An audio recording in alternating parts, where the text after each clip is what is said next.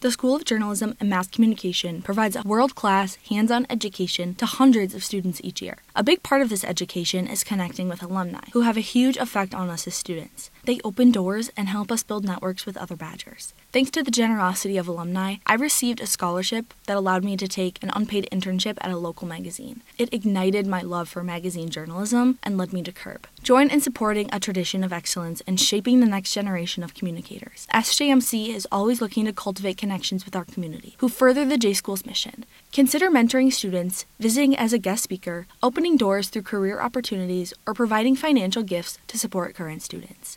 Learn more about how you can get involved on the Alumni and Friends page at journalism.wisc.edu. It's loud, it's noisy, and it's exciting. It's the library. Meadow Ridge Library, which is within walking distance from Akira Toki Middle School, is home to after-school programs, gaming computers, and rooms for socializing. For many kids in the surrounding community, it's the place to be after school. On Fridays, the kids who have completed their reading goal for the week are rewarded with a get-down party, where they can play video games and use virtual reality equipment. They also receive a warm meal. As the library supervisor, Yezian Ramirez Madera watches the library come alive each afternoon, as the socializing room fills with conversation and board game competitions, and the computers are powered up by tweens.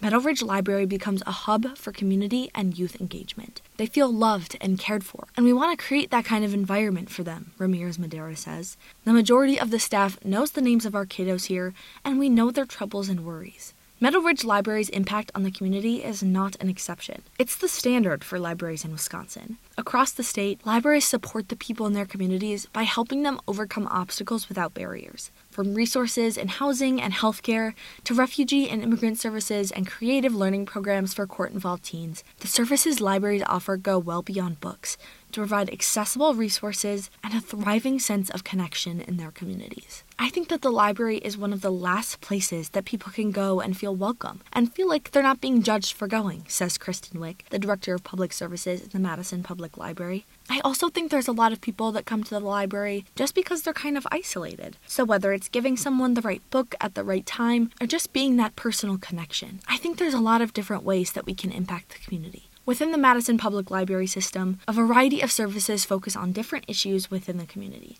The We Read Nosotros Leemos program aims to foster a love for reading in all ages. And the Dream Bus, a mobile library where visitors can apply for library cards and check out books, supports this love of reading by making the library and its books more accessible. Beyond books, the Madison Public Library engages its community through services such as the Teen Bubbler program, which aims to support teens who struggle in traditional classroom or identify as non-learners by connecting them with local artists and experts. The Making Justice program, which is part of the Bubbler, connects at-risk and court-involved teens with an artist in residence and fosters relationships while giving them opportunities to create projects such as video game design, podcasts, and classroom mixtapes. The program also holds weekly workshops at the Dane County Juvenile Shelter Home, a temporary living facility for juveniles awaiting court activity, where students can focus on a project led by an artist while connecting with program leaders. Jesse Vio, a teen services librarian and project manager for the program, says the goal of these workshops is to encourage conversation and connection. The students are focusing on some project that can be completed in an hour and a half, while we're all focused on conversation and building them up and learning about the past without bringing out trauma, but also addressing it when it comes up, he says. It's the best day of the week because every little win is bigger than the big losses. In Milwaukee, the public library system has made a significant effort to provide resources for refugees and immigrants. At the English Reading Hour and English Conversation Hour, which are held virtually once a week through the Milwaukee Public Library system, participants can practice reading and speaking English in a free, safe environment. At the library's job literacy class, non-English speakers can acquire cultural knowledge and job vocabulary that will help them be successful in their job search. Eric Johnson, a librarian and program coordinator of adult literacy and refugee services at Milwaukee Public Library, says these services are a response to the increasing requests for education at the library in English as a second language. Through community outreach, Johnson has grown the program, which teaches English and other skills to speakers of other languages, including French, Arabic, and Rohingya. The foundation of what we do here at MPL for Refugee and Immigrant Services is breaking down walls and going into the community, Johnson says. The focus has to be going out to where people are and not just assuming they'll come in these doors. Outreach has been an essential part of Livy Richter's job as well. As the first library social worker in Wisconsin, Richter, who works at the L.E. Phillips Memorial Public Library in Eau Claire, has worked with library staff in order to make them more trauma-informed by teaching them how to recognize signs of trauma and respond accordingly. In turn, she's been able to take library services one step further. I could stand outside the library all I wanted with a sign that said, "There's a social worker here." But unless someone's actually catching a person in a moment of distress and letting them know about these services, that's just another person that they're going to have to wait and see, Richter says. At her library, Richter provides free and confidential social work services and referrals for issues such as mental health, substance abuse, and parenting. However,